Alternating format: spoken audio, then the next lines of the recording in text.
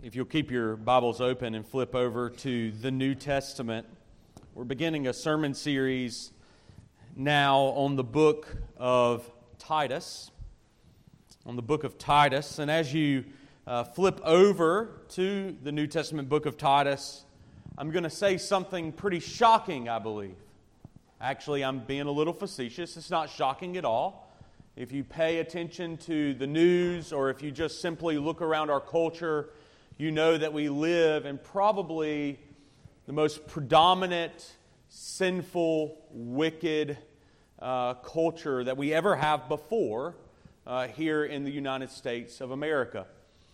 And that's something that is, or something like what's going on here in the book of Titus, because it takes place in this island, this city called Crete. And you have to know something about Crete. You have to know that Crete is known in the Roman Empire for being full of debauchery, being notoriously bad.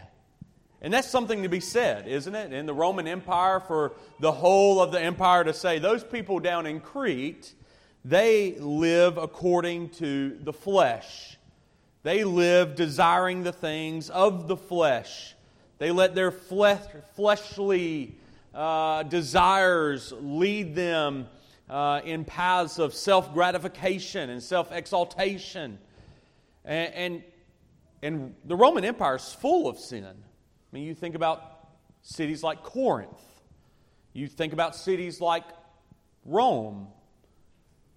It's full of sin. It's full of debauchery. It's full of idolatry and the worship of false gods. But even all of those pagans look at the island of Crete, the city of Crete, and they say that is the worst of the worst.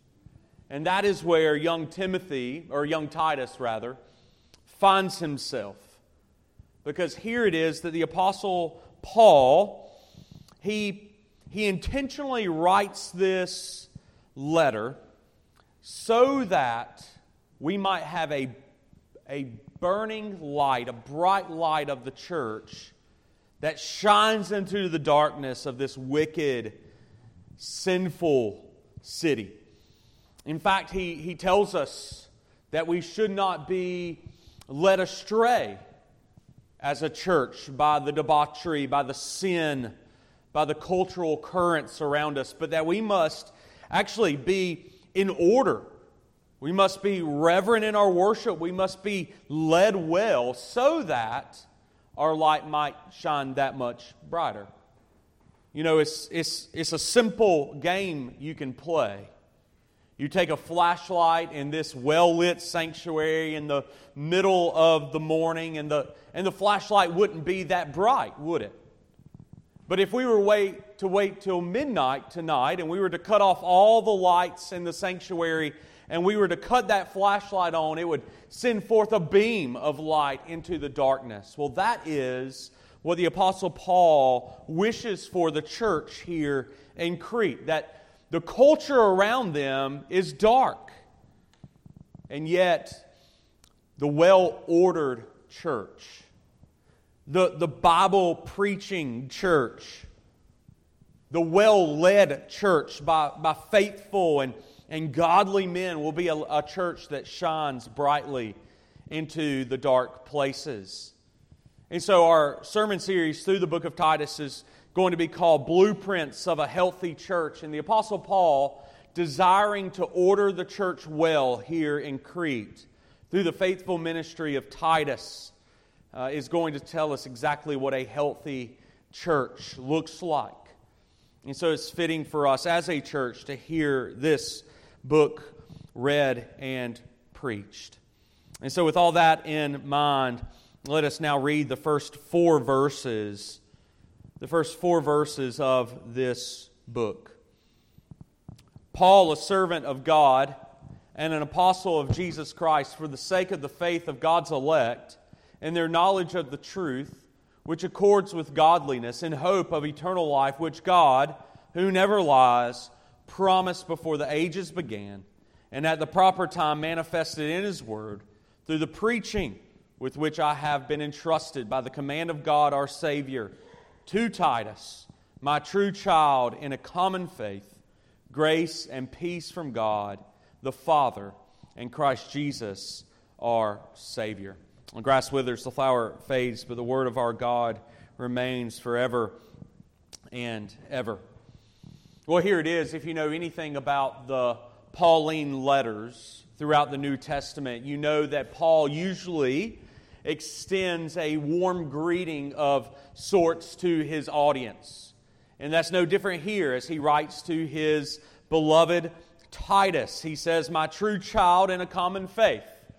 This is not a physical descendant of the Apostle Paul, but this is a spiritual descendant of the Apostle Paul. Titus being in his young to mid-30s at this point, where when he is left in Crete to form the local church or form the visible church, he has already traveled with Paul for upwards to 20 years. We know that Titus has joined the ministry and the mission trips of Paul since a teenager, and now he is embarking on his own call to lead this church at Crete. We might call them the First Presbyterian Church of Crete. And why do we call them First Presbyterian? Well, we'll notice in the letter that Paul tells them to establish presbyters or elders for the local church so that they might be well-ordered, well-led, and well-established. And it's pretty interesting, I think, that as the Apostle Paul, even if we delve into some of the context of our selection this morning, the first 4 verses, as Paul begins to lay out, beginning in verse 5, reading through the rest of the chapter, these qualifications for presbyters, for elders, for overseers, he understands something about the ministry in which Titus has been called, that he is a lonely man trying to lead a church full of what Dr. Ryrie says, one of the commentators, low character.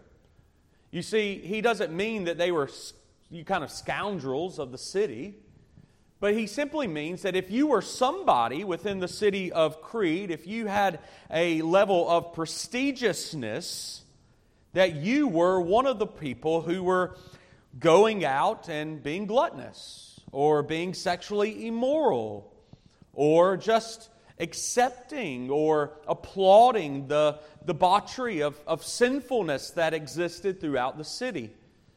Of course you would be, if you were someone here in the city of Crete, you would be someone who worshiped many gods. And so you think about young Titus there in his early to mid-30s, something like myself. You are now in a sin-filled city. You are surrounded by sinfulness and sinful practices. Everyone in the city is applauding these sinful practices. The churches that had been established already within this city, they are accepting of these sinful practices. And even worse, they are accepting of these false gods. And so Titus is left here in the city of Crete, and Paul understands that he will need some reinforcements behind him.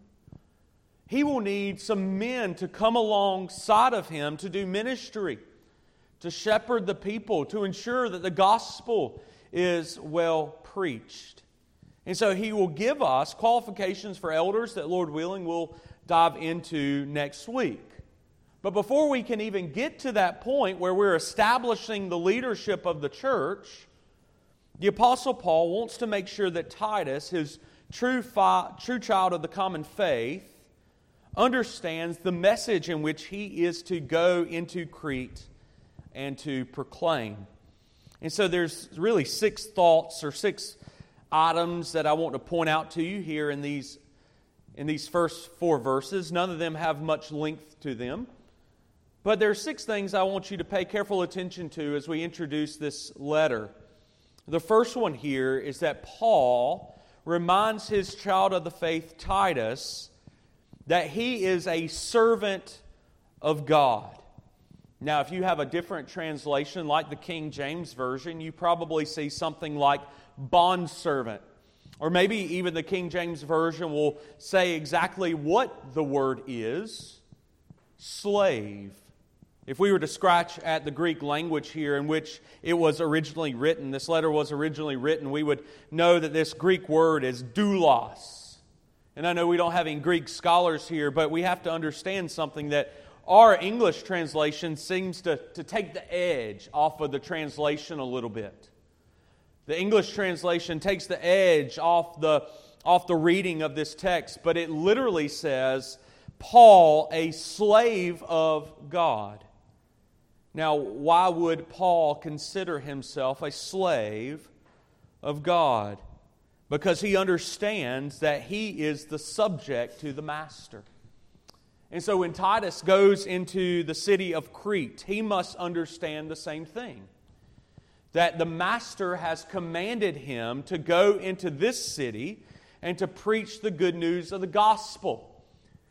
He is not under any sort of co-authority with God. His commission is simply to go into Crete. And as a faithful subject of the master, Titus is to execute it. Titus is to go and do it. He's not to make excuses. He's not to kick the can down the road, we might say. But he is to, with swift obedience, do what his master, the Lord himself, has called him to do. And isn't that what we see through the ministry of Paul? Paul has to do some grave work within the kingdom of Christ. Paul has to stand before kings. He has to stand before emperors. He must stand before mobs who want to silence him and put him to death. And yet, he knows as the subject to the master that he must be about the master's business.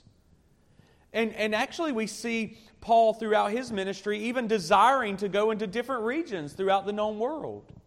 He desires to go to Macedonia and Asia, and yet the Lord tells him, no, you're not going to go there, you're going to go here.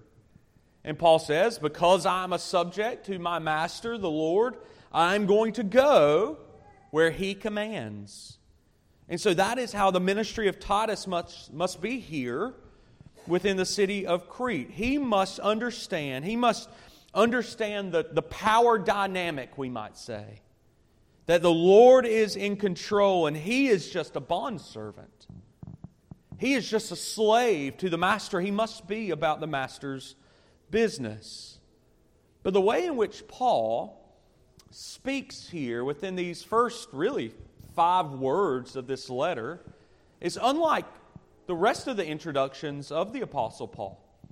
Usually the Apostle Paul writes his letter, introduces himself as a servant of Jesus Christ. And here he says that he is a servant of God. Now don't let that pass you by, because I think that Paul is establishing a very important foundation to the ministry of Titus here in the city of Crete. Paul is now attaching himself to characters within the Old Testament who are called servants or slaves of God. We think about people like Moses. In Numbers chapter 12, he was called a slave to God, a servant of God. Joshua, in Joshua 24, is literally called a slave of the Lord, a servant of the Lord. David, in 2 Samuel chapter 7, is called exactly the same thing. And even when Isaiah is before the king, there in Isaiah 20, prophesying on behalf of the Lord, he is called one of God's many servants or slaves. And so Paul very intentionally begins to connect himself with the authority of these great men in the Old Testament, and he connects it to him, talking about the great authority that he has as an apostle. And he's reminding Titus, this is also the authority that you have. Not only are you to be about the master's business, but you must understand that you have the authority to be about the master's business. Well, Matt, you just said just a few moments ago that there is no co-authority that exists between God and Titus. Well, Yeah, I did say that. But now you're saying that Titus has an authority to go out about Crete and establish this church. Yes, I said that as well. How do we harmonize the two? Actually, I don't think there's a better place that harmonizes the two other than the very beginning of our book of church order. Now, I know that sounds crazy to you, that the book of church order for the Presbyterian Church in America could harmonize a theological truth. But here's what it says. It says that Christ is the head of the church, Colossians 1. It says, from His throne on high, He works as prophet, priest, and king. As prophet, He speaks to His people through His word. As priest, He intercedes at the right hand of God. As king, He rules over His church and His people. But in His mere good pleasure, the book of church order says, He calls upon the ministry of men to execute these three offices. As prophet, Titus and these other elders that will soon be appointed will guard the pulpit of the church, ensuring that the Word of God is well preached. As priest, they will stand in the gap of God's people, this local church, and that they will pray for them and with them. As king, they will rule. They will sit and they will rule over God's people here at Crete. That's why we call it a session. Did you know that? Did you know that we call it a session meeting because we sit and we rule over the church that God has given us authority over? That is what's being established here in Crete. Christ is the head of the church. The elders of the church, the pastor of the church, we're just slaves to the master. We're doing the master's business, but the master has now given us authority over this branch of the visible church, therefore executing the offices of prophet, priest, and king for the people of God in this place. And so this idea that Paul is pushing forward, not only a servant of God, the first thing I want you to note, but an apostle of Jesus Christ, there's an authority that exists within the leadership of the church because they have been commissioned, they have been called by God to execute that office. Well, the third thing I want you to see here is there at the end of verse 1, or maybe part C of verse 1. He says, for the sake of the faith of God's elect. Now here is the ministry of the local church. The church disciples. The church operates. The church worships for God's people. That is their mission. Their mission is for God's people. The pastor, the elders. Paul is saying, I have committed my life to this ministry. Titus, you are committing your life to this ministry for the sake of the faith of God's elect, God's people. And so there's easily things being distinguished here within the words of Paul. There are God's people in Crete, and there are going to be those who are not God's people in Crete. Your ministry, Titus, is for God's people. Don't misunderstand what I'm saying, beloved. It's not that evangelism is not important. Evangelism is utmost important within the life of the church. And as we disciple the people within our local congregation, they will be about evangelism. It's a sign of the fruit of the gospel. That the gospel takes the heart of the believer and it overflows with joy and grace so that they must tell somebody about Him. It's exactly what happens with the shepherds on the first Christmas night. They hear the good news of great joy for all people, for unto you is born this day a Savior who is Christ the Lord. And what do? They run and they go see the Christ child. They worship and then they go tell the whole city. And it's just like the Samaritan woman at the well in John chapter 4. The woman at the well meets Jesus there in the midst of the day, in the middle of the day. And He confronts her sins. She believes upon His name, and what does she do? She goes and tells everyone about them in the city.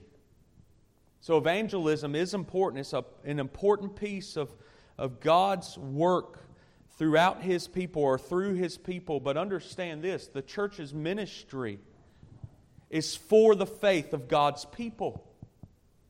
And so one of the things that has happened within the church movement within the past, 20 years, 10, 15, 20 years, is that there's been a movement that says we must make the people feel, the outsiders, the unbelievers, we must make them feel comfortable here within the worship of the church. And so churches have done away with reverence.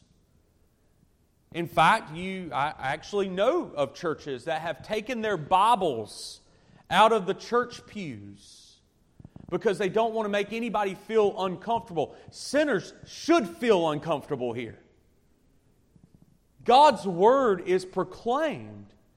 The people of God are sanctified. God's Word is preached. It should be uncomfortable for the person living in the world.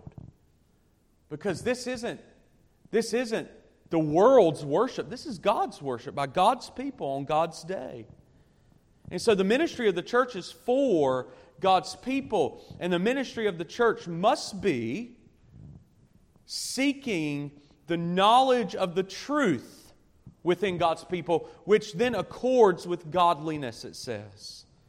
In fact, again, if we were to scratch at the original Greek here within our text, it's implied that it says knowledge upon knowledge.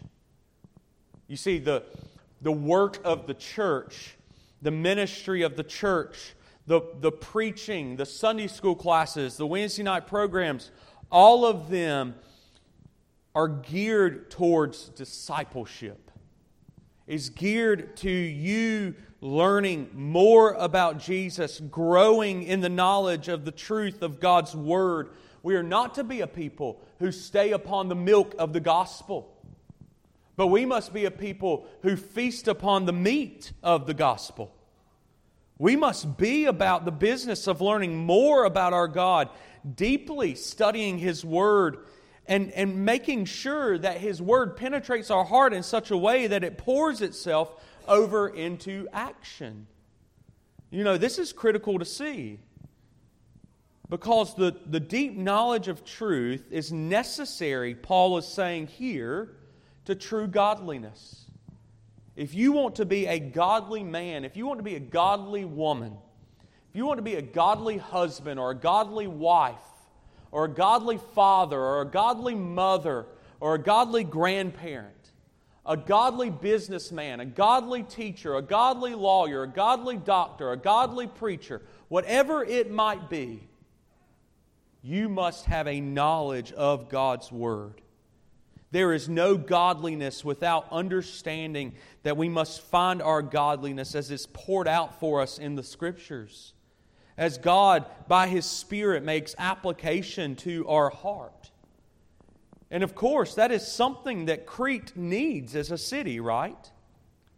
It's something that our world needs today. But understand, the ministry of the church is to disciple believers so that they might be sent out into the lost and dying world. So that they might proclaim the grace and peace from God the Father and Christ Jesus, our Savior. So that they might bring hope into a hopeless world. And you see, that's what the fifth thing that I want you to know. The fifth thing that I want you to see here is that godliness in verse 2 will cause you to have hope in eternal life. You see, if we go into a lost and dying world, one of the things that is missing within our culture, within our society, is this idea of hope. You know why people say self-gratify? Because they believe wholeheartedly that we have this life and nothing after. So we're going to live this life to the fullest, however we please. But if we can take hope to the hopeless, and we can say there is so much more on the other side of death, on the other side of eternity, then we can have a surety of God's promises. And you see why we have a surety of God's promises is because, there in verse 2, He never lies. He never lies. His promises are sure. And in fact, they are before the ages began. What does Paul mean as he says that the promises of God are before the ages began? He means that they are before the foundations of the world. Before God even spoke the world into existence, the promise of the gospel was sure. The promise of the gospel was certain.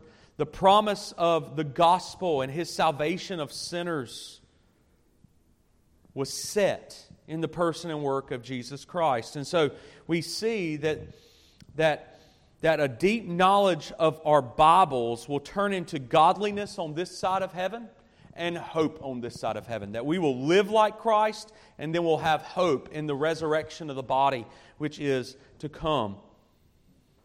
But then the sixth and the final thing I want you to see is that, in fact, these people of God, this local church in which Titus is building and ordering, he's bringing leadership, he's bringing structure, he's bringing reverence to. This church is going to go out into Crete, and they're going to carry the grace and peace from God the Father and Christ Jesus our Savior.